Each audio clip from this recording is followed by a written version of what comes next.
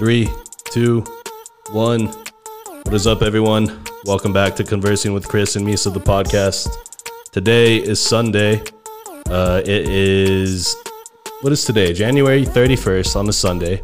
Already? It is approximately 4:05 p.m. on a beautiful afternoon here in El Paso, Texas. As always, guys, co-host of the podcast, Mr. Misael is here with us. Misa, say what's up. Yo, what it do? We do not have a producer today, guys. We're flying the ship solo. But with us today is friend of the podcast, UFC fighter. Her name is Cortney Casey. Cortney, say what's up to the podcast. What up, podcast? What's going on, Cortney? What's up, Cortney? Thank you for being here today. I haven't talked to you in a long time. The story of how I know you is fucking crazy, but we'll get into all that. But thank you for being here today. Where are you coming from live today? I know you're not an EP, so where are you coming from? Glendale, Arizona. Okay. Glendale, Arizona. From Casa. Nice. So live from your house in Glendale, Arizona. Hell yeah. Well, thank you for being here today, guys. This is episode 61. Make sure you're following us on Facebook, liking us on Instagram, YouTube, guys. Hit the subscribe button so that you can see each time that we drop an episode. So before we kick off the podcast, guys, there's a tradition unlike any other, and it's called the cracking of the celebratory beer. And it sounds a little bit like this. Cheers, guys. Cheers to everybody. Courtney, cheers if you're drinking anything or not. I got some water. She's got some water, of course. Yeah. I mean, what did we expect, guys? Okay. So, cheers, guys. Oh, dude, that was cold, dude. Okay, Ms. Courtney, we have a lot of catching up to do. Real fast, the last time I saw you was probably like circa 2009, working at DC Shoes. And life has changed dramatically for both of us. So go ahead and give me, like, if you had to give me a life status update of yourself, how would you do so? Go ahead and do that. From then till now, or right now? Like just right now, like where you're at right now, like, and then we'll get into how you got there. Okay. Right now, just a normal person, and then I fight every now and then when I get the call. Me too. I live here in Arizona with my boyfriend and our son and our roommate, and of course, all my family's here in Arizona. They're in Mesa, Arizona, and Santan. Other than that, yeah, I train 2-3 times a day and hang out with my family and Living the life. try to stay in shape as best I can. Nice. So tell us a little bit about your son. I noticed on IG and seeing on your Facebook that you post them. You know, it was recently the holidays, so I saw the family pictures. So tell us a little bit about your son, and then how you got into this relationship that you're in now. Kingston Joseph, he's 2. He'll be 3 in July.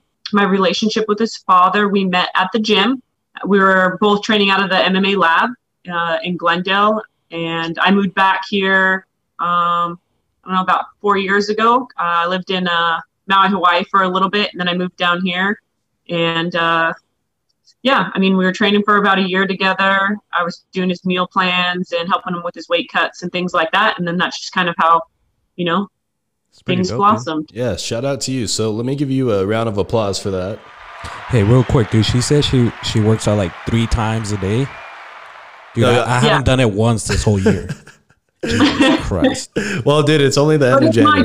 It's my job, though. Oh, yeah. And that's true. Yeah, it's in her job description to stay physically fit because, and I'm sure you've learned from your past that when you get that call, like you got to be ready. You know what I mean? Because those opportunities, they come and go. So you got to be ready when it's your turn. You know. So we'll get into the fighting in a little bit. I still wanted to talk to you about like. You grew up in Arizona, right? So what was that like upbringing like? It was good. I mean, we grew up, me and my sister were born in Tucson, and then my parents separated, and my mom met my dad now. And we moved up to Mesa, Arizona, where we pretty much grew up in Mesa, Arizona. We moved from Tucson to Mesa. I think I was in 4th grade, like going into 4th grade, and she was going into 5th grade. So we were still pretty young. Nice. And then like, when do you remember like getting the urge to like want to do combat sports, or like where did that come from? Who like, pissed you off? Who pissed you? My sister. It always starts with that. It's the sibling rivalry, bro. Always. I just always loved martial arts as a kid. My neighbor down in Tucson, Alexander, he was into karate, and my mom being a single mom, and my dad, obviously, my mom was a single mother in the household, but I mean, my father was very present. It was just hard between their schedules, their work schedule, having 2 children and with 2 completely different interests. So I just would wait for him to come back from karate, and he would show me everything that he learned. And we would do karate in the backyard and stuff like that. But I loved watching martial art films and a lot of boxing with my dad and things like that. So I'm not necessarily sure when it started, but I always really had an interest in it. So it kind of all came from your dad. Your dad's just showing you, practicing with you. It's kind of when you really started getting into it. More movies. I think it was more movies. My dad was really into like karate movies and things like that. So I just watched movies. When we would go to over to my dad's house, we would go to Blockbuster. My sister got to pick a movie. I got to pick a movie, and then we got to pick a family movie. So I'd go, to the martial arts section and get a movie, get her movie, and that's kind of how it was. And then obviously with my neighbor friend growing up started doing karate, like I just got more interested in it. Nice. So like what was like to like kind of get like an idea of like how you grew up? Like your sister was into like what was she into? She was in sports too, like basketball, but she just wasn't really into martial arts. She's very she's a kind-hearted, sweet, more kind of keeps to herself. I was more rambunctious, I guess you can say. We both were tomboys. I mean, we grew up in a neighborhood where pretty much all the kids our age were boys. So we just played with the boys. And our house was in the cul-de-sac, so everyone would come to the cul-de-sac and play. True. So, we ran the block. Those neighborhood dynamics, bro. You start establishing yourself as a person at a real young age. You know what I mean? Yeah. We got the basketball hoop. Hey. It's those cul-de-sacs, dude. I had a friend, Josh Center. That's where we all hang out because his house was at a cul-de-sac, bro. Just put a basketball court out there, dude. Nobody bothered you. It's the rallying point. In the cul-de-sac, we would throw rocks in the cul-de-sac, like just a whole bunch of rocks, and then we'd ride our bikes and like bunny hop, try to go through, like zigzag through them as close as we can, and just random things. You can do anything. That's a funny word, dude. Just saying. Going back to renting movies, what was your favorite like ninja movie? Like I remember watching Three Ninjas. Dude, that shit was cool as fuck. If you have Hulu, it's on Hulu. It's on Hulu? Okay. Oh, yeah, it is, dude. I'm doing that after this because, like, I used to watch that movie a fuckload. Like, I love that fucking movie. And they had, like, I think they had 3 of them, right? 3 of them, yeah. Three Ninjas Strike Back, I think, and then another one. And I think they were all fucking cool. I think I remember liking all of them. The first one was my favorite one. They're all good.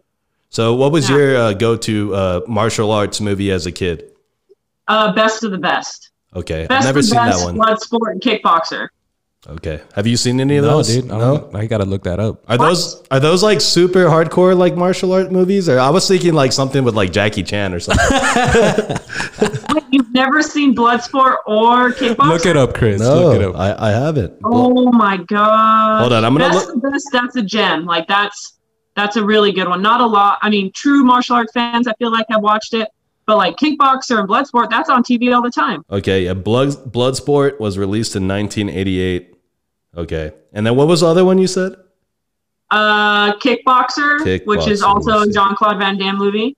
Oh shit, I didn't know that. That's crazy. Oh, if that guy's in that movie, and I'm then watching Best of the Best. Okay, Best of the Best has Eric Roberts in it, which is Julia Roberts' brother. That's the okay, I've seen this movie. I've seen the cover of the Kickboxer movie. Yeah, when you see a guy without a shirt in the front of the that's the dude that's crazy. Okay, so I'm gonna have to go and watch these movies because I honestly, and I'm being totally honest, had never even like watched any of those movies before. This guy doesn't watch movies. Yeah, I'm not really like a movie guy. If I tell you my favorite martial arts movie is Three Ninjas, that should be like a fucking red flag. I'm like, I mean, if I'm going like with a kid's karate movie, Three Ninjas obviously is one of the best. All right, what about you? So I give you that.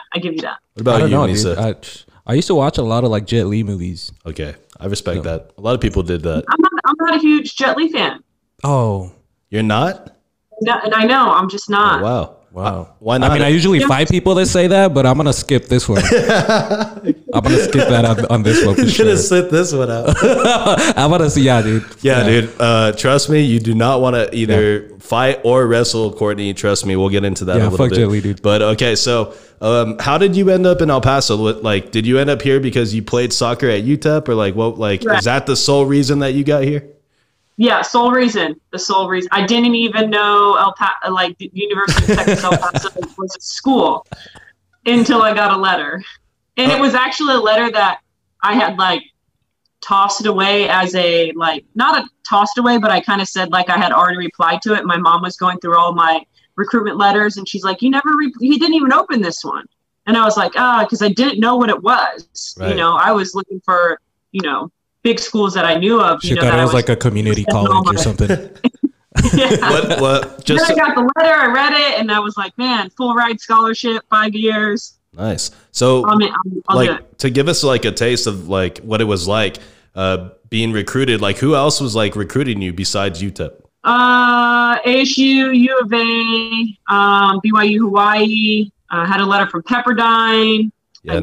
A whole bunch of them. A lot of like Metro State, like some Division II schools and stuff like that. I always wanted to go to D1 school, so I ended up going to a D1 school. Nice. So what position did you play in soccer? I was mainly a striker, but I played everywhere. When I got to UTEP, I played striker my freshman, sophomore, junior year, and I think my senior year I started moving around a little bit. They kind of kept me on the field as much as possible, so I was like midfielder, outside mid. Played. We had a girl get injured, one of our defenders, and I kind of stepped up and was like, I'll play defense. I could still score out of the back, so.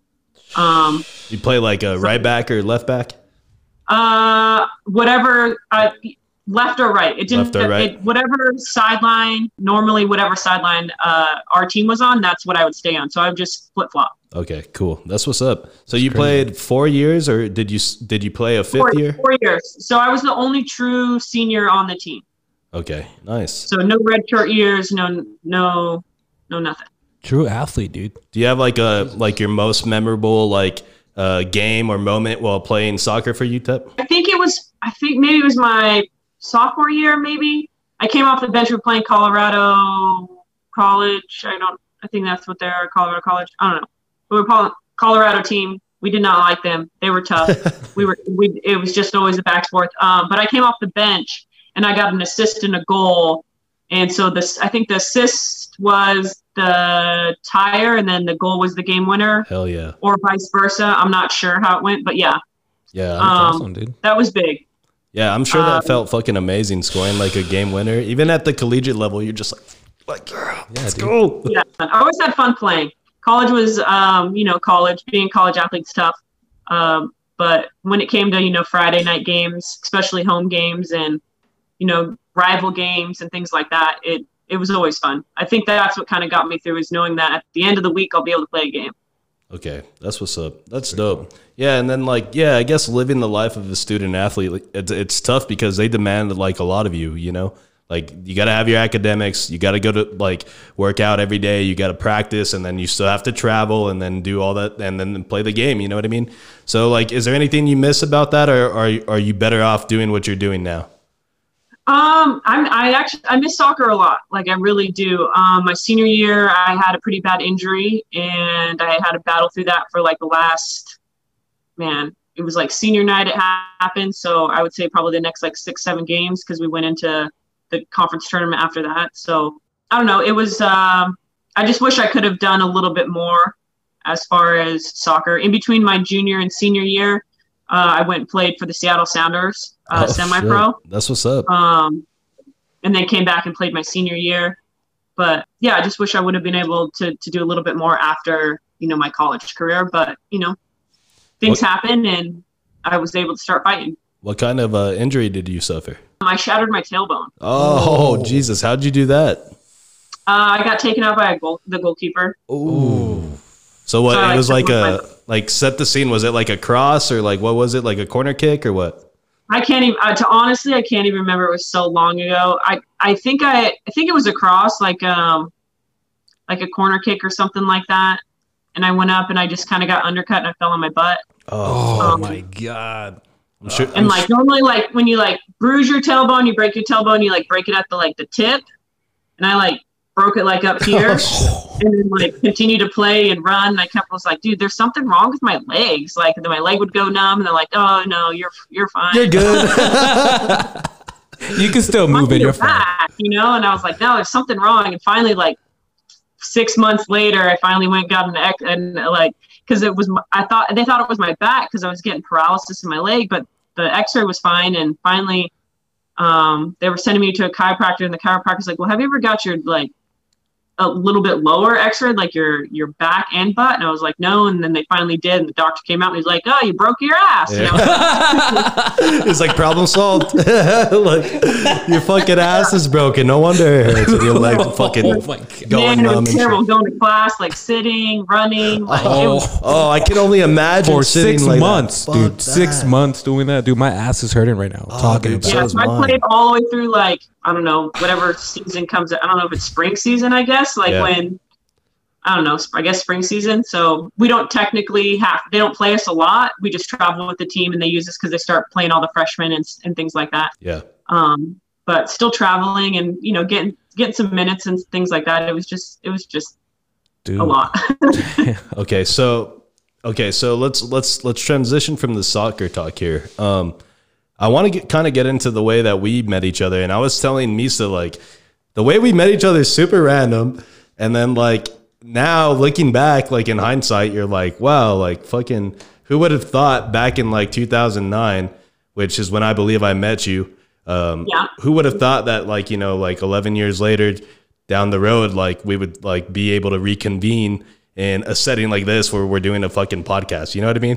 And honestly, we just turned on the fucking Zoom meeting and we were like, hey, what's up? What's up? Yeah. Let's go. Yeah, let's start this up right now. There was like, no, like, cause I mean, we talked through text, but like we were just texting like in regards to this or like scheduling this.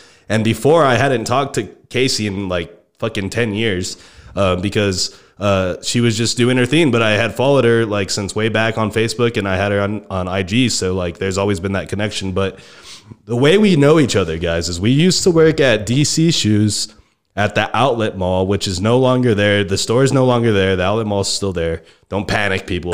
Chill out. The store's out there. If I remember correctly, like you knew like Ray Corona, right? Is that how you fucking got there? Is that how that worked? Or Tony? Or no, I didn't know anyone. Oh, you didn't know anyone? I don't know if you remember, Jessica Salvi came in. Yeah. So she worked there for a little bit. So she went and worked there. So she was our goalkeeper. And she's like, oh, I'm going to go apply to DC Shoes. That's what I was going to say. My mom was like, you got to get a job. And I was like, all right, sweet, I'll get a job. Yeah, Courtney had a friend that worked there too, but she also played soccer at UTEP. Yeah. I remember that. And I forgot.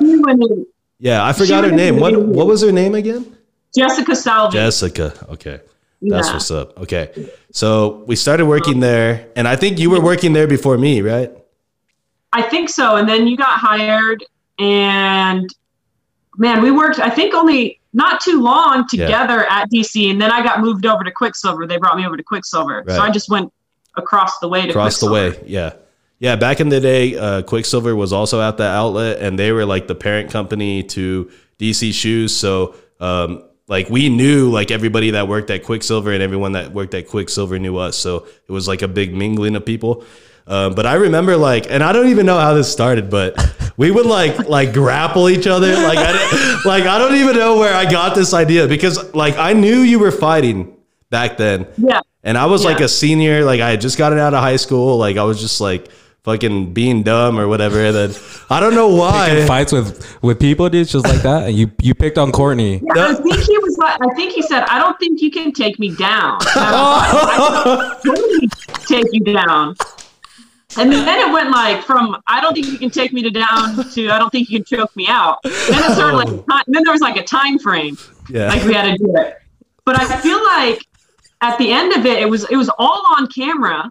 It was. And then Ray, like, because Ray was like the head of Quicksilver, but he kind of like oversaw DC a little bit too, right? Yeah, because they were like changing managers at that time, so they relied on Ray. Yeah. He was like, what is going on in the store? You guys can't be doing this. Like, this is sexual harassment. This is that. Like, just like, Casey's just delete it. Like, don't show anyone. Like, the store's dead. Like, yeah, like, yeah, we would like, okay. So when you would walk into the store, obviously there'd be like, there's a fuckload of space. There's a bunch of shoes and stuff. So we would move like the furniture and make like this little, like, we would clear like the concrete and like get down. We would wrestle like in the store. Like you told me, I remember Chris told me this story a while back, and he's all like, "Dude, she almost broke my arm in like less than 15 seconds." He didn't want to tap. I was like, "Tap," and he's like, "No," and I was like, "Tap," and I was like, "I'm gonna break it." Like, oh, Chris, what were Mama you thinking, ain't raised no bitch, bro. Mama ain't raised no bitch. I wasn't tapping for no one. Dude, and then looking back now, I'm like, God, you're so fucking stupid, Chris. Like, she could have fucking killed you if she wanted to. Yeah, dude. Maybe that gave her motivation to like, dude, if I could kick Chris's ass. I kick Chris's butt. Yeah, I definitely can. I can do this for a living for sure. Yeah, well, she was like, oh, I beat this competition. Yeah. She's straight up roasting me right now. But for real, like, shout out to all like the DC Quicksilver crew, fucking Tony Adan, fucking Ray Corona, fucking Rigo. Do you remember Isaac, big tall ass Isaac? Yeah, big tall Isaac. Yeah. Yeah, like I feel like like what do you? The white guy that was Ray's best friend? Oh, fucking Roseberg. Remember who was his last name? Like Roseberry or something like that. Chris. Yeah. Chris and then Sean also. That was another fucking guy that was there. But yeah, shout out Sean, the stoner kid. Yes. Yeah, that's always gotta be one of those. Yeah. I love that kid. He was the best. He was the best. He's like, oh, I'm just gonna price override this. Price override. He was just changing the prices of whatever he wanted. I wonder why that store went out of business. Like, Jesus Christ. I mean, people getting choked out. Running up the lawsuits waiting to happen all over the fucking place. Just waiting to happen. Yeah, that's funny. So okay. So I remember like back in those days you were kind of like fighting like in what's that place called? Lordsburg, right? Lordsburg, New Mexico. So how did that start? Like how did you even get into contact with people over there to start fighting? It happened quick. All that stuff happened quick. So I started training jiu-jitsu, and I only was doing it for like 3 months, and then they had like a tournament, like a Naga or some kind of tournament that came to El Paso. So I entered that. It was all guys. I won, and there was some guy at the time he was from Roswell, New Mexico, and he was putting on a show in like another 3 months. He's like, hey, have you ever considered doing MMA? And I was like, no, but what's up? And he's like, well, I got this girl who's 0-0. Like, would you amateur, would you want to fight her? And I was like, yeah, sure. When is it? And he told me, and I was like, all right. So I started training for that fight, which was like 3 months later. So in total of 6 months, I had a jiu-jitsu tournament and then my first fight. And I won that fight. It was double down promotion. And I won in the third round by armbar. And the guy paid me all in $2 bills. Like that was big. Yeah. So like why did he do that? That was like because it was double down promotion. So he had to go to all these banks to get all their $2 bills so he could pay the fighters for whatever tickets they sold. Wow. That's hilarious. And then I had made a deal with him because as an amateur you really can't get paid. So I had made a deal with him about ticket sales and then him having to pay my gas for driving and things like that. And he, so he did that. So I think I only made like $300, but still it's good, considering most amateurs fight for free or only ticket sales. Right. And then from there I went to Lordsburg, New Mexico, where I fought, a few times there. And then I moved back to Arizona. Wow. And I took a little bit of time off there, like about a year just to train. Because when I got to Arizona, they're like, look, dude, you have barely been, training. You've only training less than a year almost. And you already have 4 fights. Like you need to train a little bit more and then we'll get you some better fights and some bigger promotions. Because those promotions were super small. Right. And then, from there I fought, I think 2 fights in Arizona. I won 2 belts, and then I went to Tough Enough, which is like the biggest amateur organization. I think, I mean, arguably it really is, but in my eyes, it's ran better than some of the pro organizations as well. And that's out of Vegas. Okay. And I went there and fought there. And then my second fight, I fought for the belt. And then I had a title defense. I won, and then I had a title defense. And then after that, I got picked up to a major pro organization, and then it just slowly. It just went from there. That's what's up, dude. Like, so, like, the way you got all these connections was just from like meeting like different promoters, or like what was like it's just meeting different promoters, showing up to like different events and stuff. Like Dana White looking for a fight, like he has like a whole thing where him and his crew go and they go to these smaller organizations and they look for fighters, like potential fighters. Well, that's been going on forever. So other promoters will go to other shows, or they'll send someone to go to other shows to find talent, and then they book them to fight. As long as most of the time it's like within a small area, within like a couple states where it's cheap to fly them or they can drive, things like that. Right. Yeah. And where you can like communicate real easy and it doesn't cost people a lot of money. It doesn't cost people, because the amateurs aren't getting paid. Right. So most shows they're putting on, it's a big show, and they have like 2 really good guys or 3 really good guys that are pro guys, but the rest of the whole other show is all amateurs. Right. But to a normal person like you guys who just come to watch the fights, they see guys beating each other up and don't understand that there's a difference between the amateurs and the pros. They're just like, well, this guy's not throwing elbows, Yeah. Because we don't, as amateurs, we don't wear headgear or shin guards or anything like that. We look exactly the same as the pro guys, except for our rounds are 3 minutes. And then there's no elbows and there's no knees to the head. Okay. Yeah. But to a normal person, you guys don't know, because sometimes there's pro guys that don't throw elbows, know? Yeah. I'm not going to like you guys, it's just fights. Yeah. I'm not going to be able to tell the difference between like an amateur and like somebody who's getting paid. You know what I mean? Like right away, you're just like, I want to be entertained. That's like what you watch for. And then you just look like for the knockout. Like that's what it's about, unless you're like a big fan. Then you start getting into like the details and like, like understanding like the moves and the way that they're fighting and their strategy behind it, because obviously all that is there. But like all these fights were like, they like on Facebook, or like were they like streamed anywhere? Or was it all just like Facebook had like a Facebook Live? Like they didn't have Facebook Live or anything at the time. So it was on MySpace. You would just get your DVD. You could ask for the DVD if they were lucky to give you a DVD at like 3 months after the fight. That's crazy. And so during that time, did you ever like have doubts, or did you ever just think like, nah, I'm done with this, I don't want to continue? I was working full time at the time as well, so I really was just doing it as being an athlete my entire life. It was just fun to compete in something. It was fun to train. I mean, going from training your entire life since you were a kid to all of a sudden not having anything to train for was weird to me. So when I got hurt, like I was like, I got to do something. So I started doing, yoga, and then I was like, dude, you can't compete in yoga. Like, 'cause at the time I was recovering from my tailbone, so like I wanted to do something.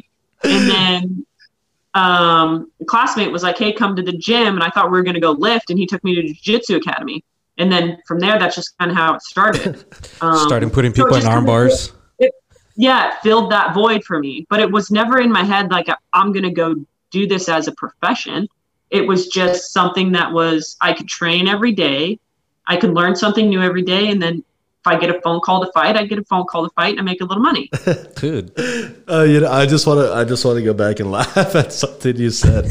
You're like, I tried yoga and I just wasn't satisfied with the competition level. Like, she's like, I can only imagine Cortney like in a yoga class, right? Everybody's got mats on the floor, and then she's like, trying to what's stretch good? farther. Like, you know what I mean? Or she's like, I can fucking meditate like super better than you. Like, and they're like, ma'am, Miss Casey, like, we come here to relax. Yeah. They'll tell you, be like, and if you want to move on to the advanced position, you can do this. I'm like, oh yeah, I'm fucking doing that. She shows up to the yoga with like background music, and then somebody walking in with her belt behind her. Machine. Oh shit, that's hilarious. Yeah, because I was thinking like what Misa said, like, yeah, was there ever like a point in time like where like you're like, is this really worth it? But for you, it was kind of like, it wasn't that, like, it wasn't set up in that way. It was kind of like an outlet for you to train because you wanted to be disciplined and conditioned and like have like a routine. And then it turned into developing into something that you can like make a living off of, you know what I mean? So that right there is crazy. And like, I think that also shows like how committed you are to just like, you know, being like an athlete, you know, because that's not just something that people understand. Like it's an everyday thing to be a fucking athlete. It's not you just show up to the game and play, you know what I mean? Yeah, it's a lifestyle. Like being an athlete's like 100% a lifestyle. And no matter what you do, whether you're doing soccer, basketball, you know, football or martial arts, like you literally have to just live it. You have to wake up every morning. You have to have a routine. You have to eat healthy. You have to, you know, make sure your body's, you know, your body, your mind, everything. And then with martial arts, there's so many different things you have to learn that you'll never learn it all. Like you'll just never learn it all. You can start jiu-jitsu at the age of 4 and go all the way to 90 and still not learn everything. Right. Damn, dude. Yeah, because as an art or like quote unquote art, martial arts, like there's so much under the umbrella, like all these different fighting styles, and like to learn one and then be introduced into another one, it's like almost hitting the reset button, you know? So it's kind of like, and it just evolves. Like it evolves. Like the game of basketball evolves, but it's still, you got to put the ball in the hoop. Right. It's not like people are shooting the ball like crazy different or like kicking it in, you know what I mean? It's the same thing. You just get better at it. You know what I mean? They're now making 3-point shots from half court like consistently. They're just, but at the end of the day, like with even just for instance, jiu-jitsu, like it goes from arm bars, triangles, omoplatas, you know, barambolos, going upside down. Like the game evolves every month, let alone every year. You know what I mean? Where basketball has been basketball from day one. right. So it's a little bit different. Like if you skip a couple practices at basketball, like you still can go back on the court and still shoot some hoops. You skip a week or a day in jiu-jitsu and you're lost, right? Because everyone else, it just evolves so quickly. Right. That's crazy, dude. Chris, you should start doing jiu-jitsu and then like challenge Cortney again. Yeah, we're not gonna do that. I think no, actually, like I retired after like we had our match, our bout at DC. Like, your arm was like never the same. He was the cream of the crop, and I just came in there and just destroyed him. So it was like there was nowhere else for me to go after that. You crushed his dreams. Now he had to start a podcast because of that. Yeah, I was like, I'm not going to be a fighter. But I think what we can all take away from this is that I am the start of your UFC career. Yeah. You know what I mean? Like it all started with me. Like, hey, you never topped out. I know. Yeah, if I would have tapped, you would have given up. But no, I never did. God bless Chris. All right, so we are coming up on the 34th minute mark here, guys. We're going to take a quick break. And then when we come back, we're going to talk to Miss Cortney a little bit about like how she really got into like the UFC and like getting into like fighting at that level, because obviously we talked about how, you know, there's levels to this and you know, it's always changing and evolving. So you have to be at the peak of your performance. So we'll get into that. And then we have a new segment, right, Misa, that we're going to premiere today. It's going to be called What Makes Me Rage. So it's kind of like a grind my gears segment, but we'll do a little bit of that towards the end. And then we'll do 5 random questions to cap it off. So with that being said, guys, episode number 61, Conversing with Chris and Misa, the podcast. Make sure you guys go like and subscribe. We're going to take this break and we will be right back.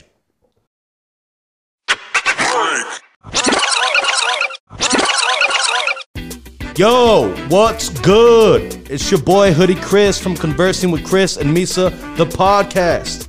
I'm here to tell you guys about I Glass. Their link is below. You need to go check them out. I Glass makes handcrafted glass products locally here in the 915. And they range in uses from pipes, decorations, jewelry, pendants, and more. My boy Luis even got himself a goddamn hummingbird, bruh. So, make sure you guys go hit up my boy Aaron Lee and tell him that Chris and Misa sent you from the podcast. And go support a local El Paso business today. Let's go. All right, guys, we are back from our break. Episode number 61, Conversing with Chris and Misa, the podcast. Like we've said 1,000 times, guys, Go follow us on Facebook, like us on Instagram. Make sure to subscribe to our YouTube channel. Matter of fact, shout out to Misa's sister. She was our 200th subscriber today. My sister Vivian. Shout out to that. It took 199 people to subscribe first in order for her to jump on in. What a great sister, dude. Here, a round of applause for that. Thank you, Vivian. Thank you. Thanks. Appreciate it. Okay, guys. For episode 61, like we said, we're with our friend of the podcast, Miss Cortney Casey. How are you feeling the vibe today? Good. Vibe's good. I wish I had a beer with you guys, but, camp life. Yeah, I would save you one, but I don't think that's going to happen. No, it's totally understandable. Maybe we can catch you at another time in the future and we can have a drink together. I think that would really be cool because it kind of does shift the vibe when for sure. When you kind of have a drink with somebody, but it's real cool. So thank you once again for being here today. So we kind of wanted to talk to you. We in the first half was just getting to know you. We want our audience to get to know you a little bit, kind of see where you're coming from and how you grew up and what your path was to get to where you are now. So you have fought in UFC several cards. You were on the Ultimate Fighter, right? So tell us. No, she wasn't, dude. No, you weren't on the Ultimate Fighter? Or what is it? The UFC Fight Night. That's what it is, right? Yeah. Okay. Well, but fight nights are just like regular cards. Okay. Yo, yeah, Chris, real quick. Man, you are one pathetic loser. My bad. I dropped the ball on that one. Okay, so tell us how you got into that. Where'd that relationship come from, and then how I'm assuming the very first time you fight for UFC, that's different than anything that you've done before, right? Yeah, that was crazy. The first one was crazy. So like I said earlier, I fought for Tough Enough, which was the biggest amateur organization, and from there I got picked up to XFC, which was a major organization on network TV, which was on Access TV. So I never really fought any local pro shows. I went straight to a mainstream, pro organization. Nice. And that first one, you won by TKO, right? First round? First one I won by submission. Yeah. Oh. Second fight was a title fight. I lost that fight. And then the XFC was in this weird buying thing and moving to Brazil and all this kind of weird stuff. So we were kind of stuck in this weird contract because they weren't putting on shows, but yet we weren't allowed to be out of our contract. And then it was a whole big ordeal. So I took almost a year off, and then my contract lapsed. So I was able to get out of my contracts, and I ended up signing with PXC, which was a big organization over in Asia and stuff. So I fought in Manila, the Philippines, Manila, Guam, and then Manila. So I fought in Manila twice, Manila, Guam, Manila. But so that was a big organization over there where they signed a lot of UFC was signing a lot of guys from there. But at the time when I was an amateur, I fought all my amateur career and my first two pro fights in XFC at 125. And then when I went to the Philippines and signed with PXC, I fought at 115 pounds. And at the time, UFC only had a 135-pound division, which was Ronda Rousey's division. And then they opened up the 115-pound division where they had the Ultimate Fighter show, which I was not on. You get that, Chris? No, I don't. I read it. I read it in this thing that I saw about you, but obviously, don't trust everything you read on the internet, guys. We've been saying this. It. So I went on a 3-fight win streak over there, but I fought one of my fights at 110 pounds. And with that win, I got ranked as an atomweight. And Invicta at the time was the biggest, all women's, it's the only all women's promotion. And they wanted to sign me. So I ended up signing with Invicta. And again, for some reason, they went on a 6 months hiatus and didn't have any shows. And in that time, the Ultimate Fighter was going on for the 115-pound division. When that ended, all those girls were starting to fight. And JoJo Calderwood, her fight ended up falling out. And it was in her hometown of Scotland. And I got a phone call saying, hey, do you want to fight JoJo Calderwood for the UFC? And I said, yeah. And they're like, sweet. It's in 10 days. Oh! Jesus Christ. And I was like, shit. So at the time I was in Hawaii. I was living in Hawaii, but I was just so happened to be down in Arizona visiting my family. So I was in Arizona, got the phone call. Granted, I had 10 days. So I had 10 days to fill out all my paperwork, fly back to Hawaii, train, cut weight, go to Scotland, and fight all in 10 days. And I didn't know wasn't even cleared to fight until the day of weigh-ins.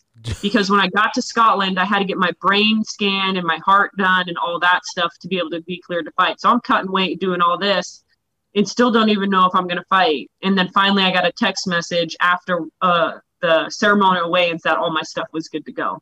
So I fought my first fight in the UFC on 10 days notice against JoJo Calderwood, who was number 9 in the world at the time, in her hometown of Scotland. Okay, so how crazy was that place that you guys were fighting in? Like, what was the atmosphere like? Nuts. It was crazy. We came out and it was crazy, like so loud.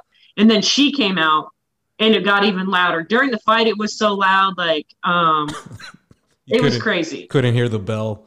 That was my second fight. My second fight got so loud we couldn't hear the bells. And the ref had to jump in. Oh, damn, that's crazy, dude. Okay, so I guess kind of put me like in your head when you're like going over there to Scotland. Like, when does it like really, really set in? You're like, oh shit, I'm about to make my UFC debut. Like, what is that like? It was. I don't think I ever got to process it because it was so quick, so fast, right? It was so fast. I think after the fight. When things started settling down and we were on our way back to the bus, or we were actually on the bus on the way back to the hotel, and the person sitting in front of me turned around and was like, "Hey, congratulations." And I lost the fight, and I was like, thanks. And I was like, coach, and I was like, I lost. And he's like, yeah, that was weird. And then the other guy, like 2 seats up, turned around and he's like, hey, congrats, your fight was awesome. You got fight of the night. And I was like, what? And then I ended up getting fight of the night bonus. So that made everything a little bit easier. Yeah, you're like, hell yeah, fuck yeah. Okay, I did make some money tonight. Yeah, that's dope. It probably hit her like 10 days after the fight. Like, yo, did I just fight in the UFC? Was that me? Yeah. Yeah, and I'm sure, like, I mean, what was your family's reaction to that? I'm sure they were like super pumped for you, right? Yeah, I mean, my family's been super supportive of the whole journey. But yeah, it was pretty crazy. My mom actually ended up flying out to the fight, which was cool.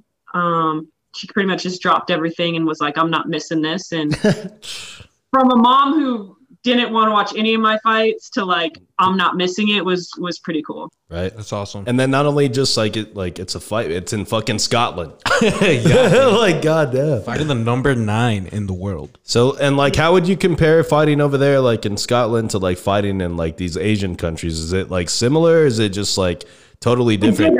It was just bigger. I mean, obviously the UFC is a bigger promotion. Fighting a hometown girl and things like that, it's a little bit different. Right. So after I got that one out of the way, and then my second fight was Sohee Ham, which she was like the first fighter from her country to, make it in the UFC, only female fighter. So that fight was crazy. We got fight of the night again. And then I think I fought like Sioux Falls, South Dakota. You know what I mean? And I was like, okay. And then that felt like normal again. Yeah. You know what I mean? Because I was going over to these like hostile territories, fighting their hometown girls. And it was just more atmosphere and the vibe because, they're in their hometown. Yeah. Everybody's against you at that point. You know what I mean? That whole country's against you. The whole country. Not even the whole arena. The whole guy. As soon as you get there, they're like, fuck this. We're not. Yeah. You're like, you better fucking lose. When I fought in Brazil, same thing. And they're chanting, they're going to kill you. You're going to die. Their chant is like, you're going to die or something like that. And they're waving guns too. I'm sure that's like, that's crazy. Great hospitality, Brazil. Great hospitality. Yeah. Way to make your fighters feel fucking welcome. Jesus, dude. We should start doing something like that here. Like start, like chatting something. Well, we'll take you to Wattis. Yeah, dude. Just tell them that. Man, there's games where we got like batteries thrown at us. I don't know what you're talking batteries? Yeah. Like fucking like small batteries, like the ones you put in your remote and shit. When we went, which is crazy because like, El Paso doesn't have any pro teams, so like soccer's big. So we had a lot of people come over and watch us play. But we went over and played the Mexican national team in Chihuahua, and oh man, our fans that were our fans last week were not our fans that day. They flipped on you like that. Yeah, dude. Yeah, because they sell out for the national team, They're like, fuck no, Mexico. Nope. Yeah, that's crazy. So, fuck, imagine getting hit with a fucking battery. You know what? You know why that's dangerous? Is because they're heavy, but you could throw them fucking fast. Launch them. Yeah. God bless. That's scary. Okay, so then you ended up fighting on UFC 202 also, right? Yeah, Diaz McGregor, yeah? Right. That's what's up. Yeah. That's like, I think I remember seeing fucking that, like a picture on your social media, and I was like, no way. What the fuck, dude? Like, no. You know what I mean? No. Like, and it probably, like I said, I hadn't fucking probably seen you in a long ass time, and I saw that, and I was like, it's my girl. I can still take her, though. Never tapped out. Never tapped. That's crazy. So how was that experience? That was another crazy one. I had just beat. Who did I beat? I don't remember who. I had just won, and then they called me and were like, "Hey, do you want to fight on 202?" And I was like, "Yeah," because in my head I'm thinking Gregor Diaz. Yeah, I'll fight on 202. And then they send me my contract and I sign it, and then I'm looking over it and I'm like, "Shoot, that's 3 weeks of training and then the fight." So I only had 4 weeks to train for that fight. Well, three working weeks and then fight week. Yeah, you fought on July 13 against Christina Stanciu. Yeah, Christina Stanciu. And then you fought again, your next fight on August 20th. Damn, so that's a quick turnaround. Yeah. So like real fast, before we get into the UFC card, like when you're fighting at a normal pace, like how long do you like take off from training after a fight? Like, is it like a week or what's the recovery time? It all depends. It all depends on how the fight goes, and it all depends on what injuries you had going into that fight as well. You know what I mean? Bumps and bruises and things. And then also it just depends on if you get a phone call or not.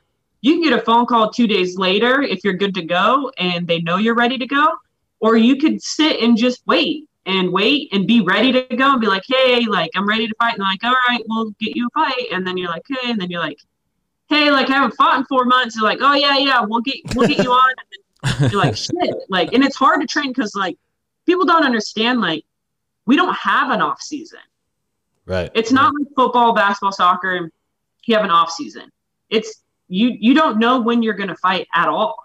You literally have to stay in shape and you have to be ready to go, because if you get the phone call and you say no, you don't know when you're going to get that phone call again, because we're independent contractors. So does your training change like with each fight? It adapts to the opponent a little bit. I mean, mine does. Mine adapts to the opponent a little bit depending on what they specialize in. But for the most part, I just continue to try to get better. Right. I just want to be a different fighter going into the cage, because like everyone wants to game plan for a fighter who's say a striker, but who knows if they just haven't had to use their jiu-jitsu. Right. Or they haven't had to use the wrestling. So you never know. And also they're training as well. They're training everything. They're not like just only going to the gym and striking. Like they're training everything. So dude, that's so scary, dude. What kind of opponent you're going to get. That's so scary, bro. I don't know if I And then not only like, to me, the scariest part is like the level of competition that you could potentially face. You know what I mean? When they're like, you're like, "Oh, hey, guess who you're fighting?" Not only is it just like another opponent, it's like, "Oh, it's this guy." Or it's this lady. You know what I mean? Like, and it's in 10 days. Yeah, and it's in fucking like Brazil. So get your shit together and let's fucking go. You with? Are you down? You know what I mean? That's exactly. And that's pretty much how it's presented to you. It's like, you want this fight or not? And you're like, yes. Kind of need to pay some bills. Like, yeah, because then you still have that aspect of like, okay, I still need to be able to like make a living. So yes, I need to take that into consideration when people are approaching me for fights. You know what I mean? That's like another fucking thing that people don't think about it. Like, you know, That's what we don't make millions of dollars, and we don't have signing bonuses and unions and I like the way way you said independent contractor. Yeah. We're an independent contractor. We can get a contract and have a 4-fight deal, win all of our fights, and they can cut us. Right. Just like we could get a 4-fight contract, and then they say, I really don't like your name. I'm going to cut you. Damn. You can say something on Twitter, and they don't like it, and they can cut you. Yep. It's crazy. It's just how it is. So UFC 202, you fought Ronda Marcos, right? And you ended up actually winning that one. How was that? How was that card? I mean, obviously the atmosphere there was probably crazy, but like, did that card stand out to you, like, apart from any other ones that you had previously been a part of? That one a little bit, because she had never been submitted before, and she's known as a jiu-jitsu girl, and I submitted her, so I was happy with that. But other than that, no, it didn't stand out any. The only thing that really stands out for that fight card was the first fight that I met Donald Cerrone, like not met him, but like fought on a card with him. Right. And we were in the same workout area all week, so I kept seeing him throughout the week. And after weigh-ins, you go and you do like a meeting with Dana. Dana sits down in front of the fighters, and he's like, "This is going to be the best fucking card of the year," and I'm giving out fucking and he's just dropping F-bombs, and his vibes going, and Donald Cerrone's sitting back behind me, and he's kicking the back of my chair, and it's those chairs that kind of like, so I'm sitting there like this. I was like, and I'm just like, motherfucker, like, he's the guy, and he was just fooling with me, as a newer fighter, and so that's what I remember a lot. And then also the ceremonial weigh-ins, like Connor. He was in the back, and his persona is so different when he's just himself, and then when he sees a camera on him, he instantly like, he does who the fuck is that guy? And it was a younger Connor too. Yeah, you know what I mean? It was still a younger Connor, and just to see how he's evolved from then to now is pretty cool. That's crazy. I wanted to ask you, has it always been Cortney Cast Iron Casey? Yep, it's always been Cortney Cast Iron Casey. What how did you come up with that? Is it just like it was given to me. Fight names are normally given to you. Some people make up their own, which is weird, or they change it because they want to. They're going through stages in life, who knows? But fight names are normally given to you. So it was in El Paso. I was training out of a gym out there, and I was obviously the only girl in the smallest person in the gym by at least 50 pounds. I think the smallest person that fought at that time was at like 155 or 145. Damn. And we would do these round robins. So like fresh man in every time. And there's this big, huge guy. I can't remember his name. And he was like, "You're like a little cast iron skillet. You just get thrown in the fire and you come out unscathed." And I was like, hey, okay. That's and then dope. and I was like, that's my name, I guess. Hey, Chris would have been like, Chris No Tap Marquez. Yeah.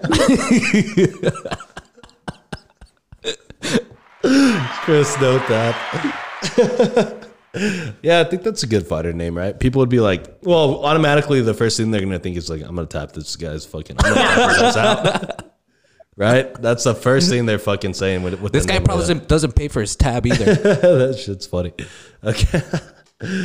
So one of the, and we talked about this off mic, but there's a fight that you were involved in, and it was a UFC 211 against Jessica Aguilar. That one was like, I don't know if it was like a controversy but like some things happened after the fact, right? That kind of like they almost took the W away from you. Like no, they did. They did, right? But then like they gave it back. Yeah, they revoked it and they're like, here you go. Yeah. This fight was in Texas. True. Okay. So each state has their own commission. Right. So the Texas Boxing Commission is different than Arizona, California, whatever. Nevada, they all have different rules and regulations. Yep. So we're on the bus going to the venue, and we're told by a blue shirt, UFC blue shirt guy. So there's different colored blue shirts that help out throughout fight week and things like that. So they get on the bus and they're like, hey, no one go pee. Texas has decided to test everyone. They're testing everyone. And I was like, okay, sweet. You cannot fight until you get tested by the commission. We're letting you know. And if you miss your fight, you miss your fight because you didn't pee. You know what I mean? Like, that's just kind of what they said, because they're on a time schedule. So I get tested, and, you know, I pee in the cup or whatever, and they don't tell me what they're testing for or anything like that. And, you know, you just go because you want to fight. So we go, pee in the cup, and have my fight, win. Then I think it was like 2 days later, I'm back home, and I get a call from not my manager, but he's a manager of other fighters, and he helped corner me when I was in Brazil. And so I knew of him, and he was like, hey, you tested positive for steroids. And I was like, what? And he's like, yeah, you tested positive for steroids. I was like, there's no way. And so I got on the phone with Jeff Novinsky, who is, he used to work for USADA. He's the guy that caught Lance Armstrong. Oh, shit. True. Damn. So he's now works for the UFC on USADA's end. He's their contact. So Jeff Novinsky goes to the events and, you know, whatever.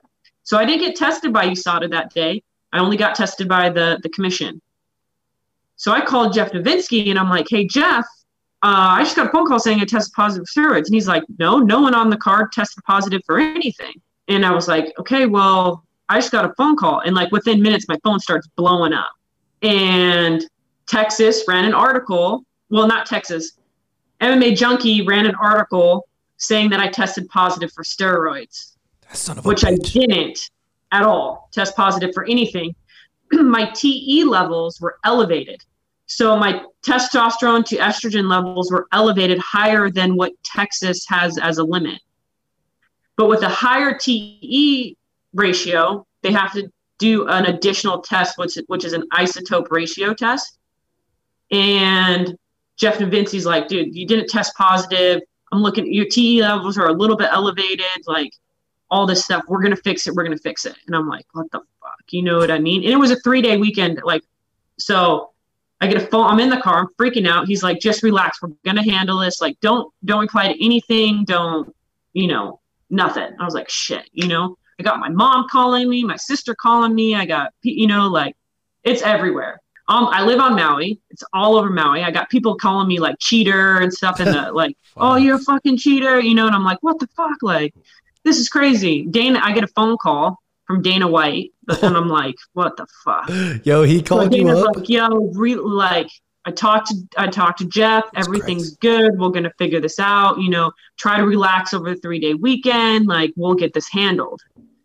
Dude, like 2 weeks go by. I had other reporters like hitting me up trying to figure out what was going on. Texas keeps calling me. Their commissioner is like, hey, so what'd you take? Like, I'm like, dude, I didn't take anything and I didn't test positive. Like, you have to run this second test. So in the meantime, Jeff Novinsky's telling him, like, just with an elevated TE ratio, you have to run the second test to see if it's a foreign substance that's making the TE level rise, or if it's just naturally in your body. Right. Well, when you take birth control, depending on where you fall on your birth control, your TE levels go up and down. Some women just run high. Some women run low. It just depends. It really just depends. He's like, so he had to use all of the evidence, all the testing that I've had taken from USADA previously, showed them that depending on what day of the month they were testing me, my TE levels were different. But they would always run the secondary test to make sure that it was clean. Right. And it was clean. So he finally, you know, they had explained this to Texas, like, dude, we told you guys no one tested positive, and you decided to run this and say that she tested positive. And not only that she tested positive, but you said that she tested positive for steroids, right, which is a false claim. So that all happened. They took away my win. I didn't get paid. Damn. Like, UFC didn't pay me my second, you know, like, it was just a little bit weird because they had to figure it, like, legally, you know, it just sucked. And then finally, eventually, I got like a generic email from Texas, like, oh, we reviewed some things and we went over and we understand that we didn't take all the protocols we were supposed to, and your win has been overturned back to a win, and good luck in the future. And it's just like, what? So like nonchalant, like, yeah, so generic. I had lawyers like telling me like, you can sue Texas, like we're looking into that, and it was crazy. Like it was just a big old shitstorm. But Jeff Novinsky a couple of years later went on Joe Rogan and was talking to him about how he used USADA's program to catch Lance Armstrong. But then, and that was his, that's what he got famous for. But he also said that what he's most proud of is using USADA's protocol to prove that an athlete was innocent, which was my case. That's awesome. So it was pretty cool. Although I had to go through all that to deal with that, I understand now why USADA is implemented in sports, to make sure, one, it's clean, but also to make sure that we're not also being falsified as cheaters as well. Yeah, because you don't want like these false allegations to get out there, because like, yeah, that's I lost sponsors. That's what I was gonna say. All kinds of money. Yeah, and that's why like you could legally like approach these guys and settle, like accuse them of like defamation. Like that's just like what comes off the top of my head. You know what I mean? It was a big thing, like, but I guess you can only sue the state of Texas. Like everyone is like a 2-day thing every 3 years or something like that. You present your case or something like that. It's like something ridiculous. Like I had a lawyer looking into it, and I was like, man, it's not worth it. I just want this to be fixed, right. And I want a public apology. Yeah. I would say like at least release a goddamn statement and clear my name. Yeah. So like me testing positive was front page. Of course. Right. All kinds. The retractment was like page like 90. You know what I mean? Like no one even heard about it. Yeah, nobody even fucking read that shit. Okay, so that's crazy. So that happened. Yeah, so but at least you got your win reinstated, right? Then I got my win reinstated, which was nice. Yeah, because like considering all things, like you didn't, like obviously, it kind of fucked you over, but at least to just say, hey, I got that fucking W. Like you're not gonna take that from me, We were looking at like the previous fights that you had scheduled, and your last scheduled fight was on Halloween of 2020, right? And then that one got postponed or canceled. What happened to that? Canceled. The girl showed up really, really big. So I moved up to 125 pounds. So 2 fights ago, I fought my first fight at 125. So I had win at 125, then I had a loss at 125, and then I was going to have this fight. And I showed up fight week, at like 134 pounds, not a lot of weight to cut, was ready to go. And my opponent showed up at 154 pounds, checked in at 154 pounds. Yikes. So I get a phone call from my manager, and I'm like, fuck. So I answer it. I'm like, what's up? And he's like, what are you doing? I was like, what's going on? He's like, why does it have to be bad news? I was like, dude, it's fight week. Like, it has to be bad news. Like, you don't call me just to say, like, what am I doing? What's up? Like, hey, what's up? Yeah, hey, what's up? How you feeling? He's like, your girl's going to miss weight. And I was like, 130, that's it. Like, I'll do a catch weight at 130 pounds. Like, I'm ready to go. You know what I mean? Like, I'm ready to go for 125. I'm feeling good. And he's like, no way it's going to happen. It's going to have to be at 135 pounds. And I'm like, a whole weight class up. Like 2 fights ago, I was fighting at 115 pounds. Now I got to fight at 135 against I'm like, fuck. But you put in a lot of time, a lot of effort into camp. Plus it's Corona camp. You know what I mean? So Your training partners are scarce. You have to have your coaches come into your house. You have to pay your training partners to not go out and party and come back and give you Corona. So you have to like isolate them as well. It's just a lot of money and a lot of time on top of what a normal camp would cost. And so I'm like, man, all right. Like, and I feel good. I'm like, all right, this girl's overweight. Let's do it. So they resend me a contract. I sign it, fighting at 135 pounds. The Performance Institute, the PI, they're there to help make sure everyone cuts weight, and they're giving us our food from Trifecta and all that. So they hear about it.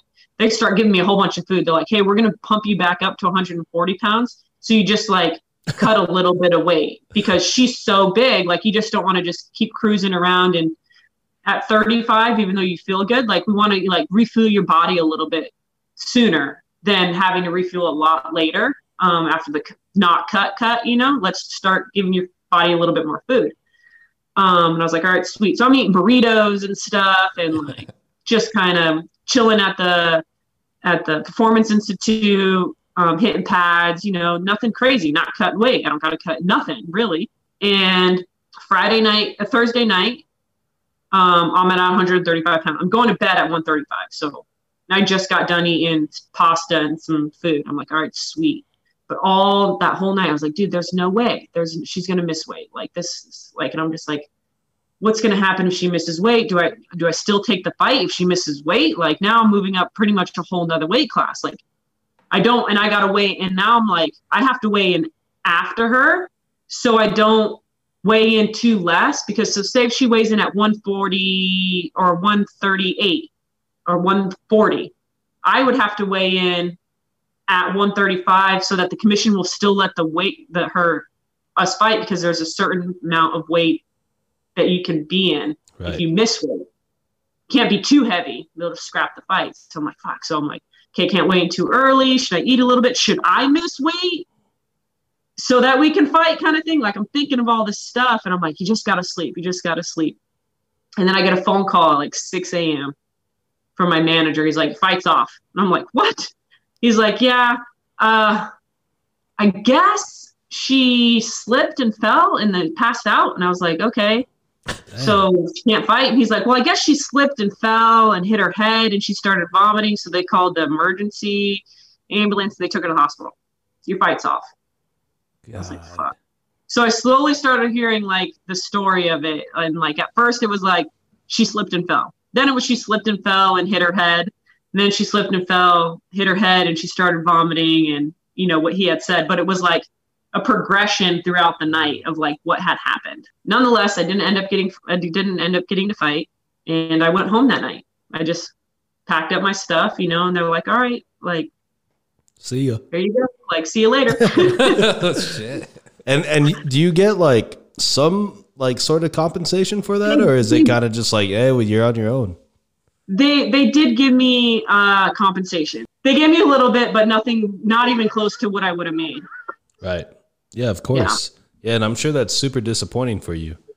You know what I mean? Like, it's just tough because my coaches are training me off of a certain percentage of what they would get from my fight. And then I didn't make that, but I'm being the good person that I am, I still pay him off of that. Yeah. So I made a lot less than I would have. Yeah. So wrapping up the UFC talk, it seems like you've been like super fortunate to fight in all these great fights, and I'm super happy for you. And like I'm sure you feel fucking like super accomplished. Like that's so dope. So let's transition. Let's get ready to wrap up the podcast. We see that your son has joined us. Shout out to him. he looks tired, but he looks also like a future fighter, dude. Yeah, that face looks like a future fighter. Look at him. And you said his name was Kingston, right? Yeah, Kingston. We call him King. King. Yeah, great name. Okay, so what we're gonna do, guys, like we like to do with our guests here, is do 5 random questions. We'll do the 5 random questions, and we'll wrap this up. Okay. So Misa, you know what time it is? I do.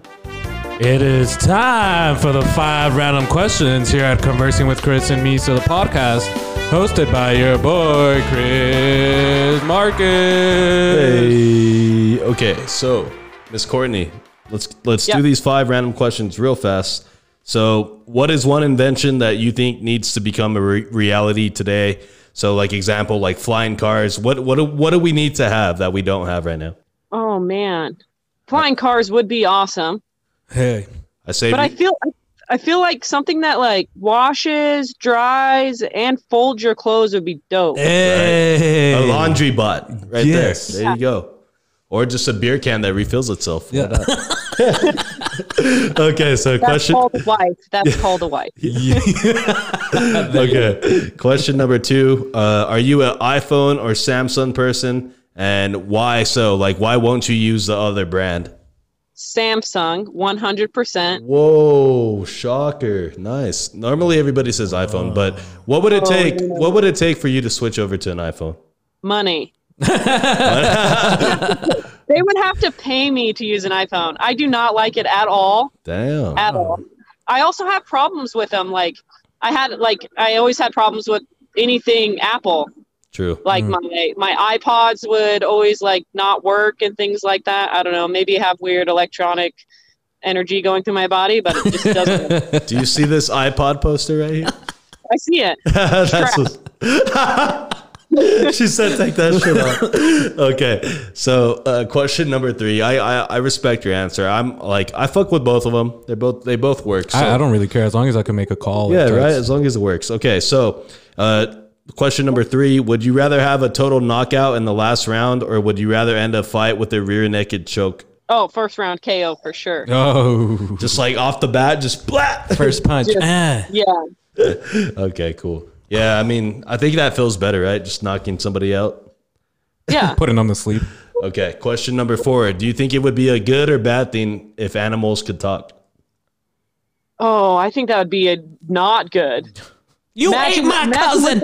Imagine what those donkeys would say at the show. They're like, you won't believe what I saw. Yeah. You won't believe what they made me do. Yeah.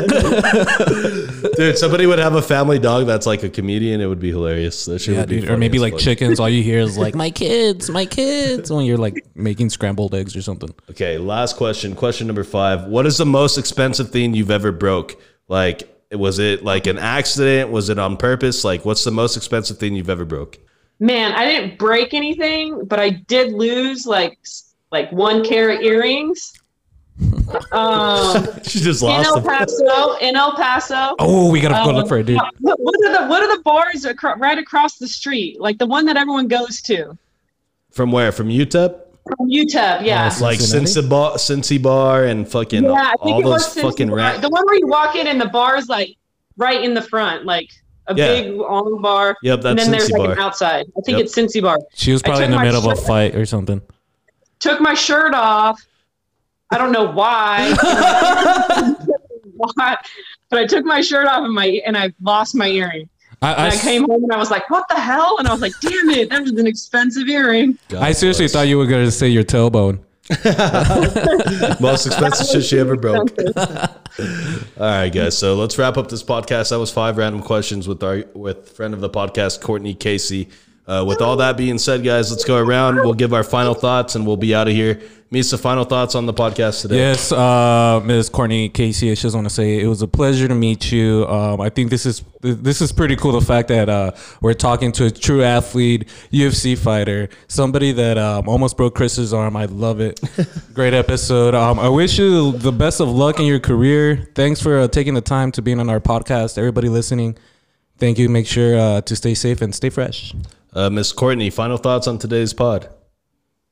I enjoyed it. One, I'm happy. Was it your sister or your cousin that just finally liked the podcast? His sister. My sister. Oh, man. See, shout out to your sister. Yes.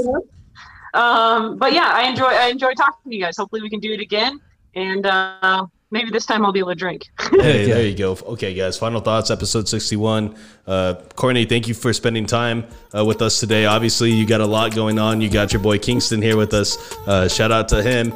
Shout out to your whole family. I'm super happy to have had you on here and glad to see you doing well. And it's kind of crazy to go back to our roots of how we met. But round 2 sometime soon. Is that cool? Yeah. Okay. I'm fighting March 13th, so hopefully after that. Okay, guys. So make sure that you guys, if you can, tune into that fight. Go support Casey on Instagram, Facebook. You can find her, Cortney Casey, real easy to find. Thank you guys for tuning in to this episode 61, Conversing with Chris and Misa, the podcast. Misa, good job once again. With all that said, guys, like us on Facebook, Instagram, subscribe to YouTube. We are out.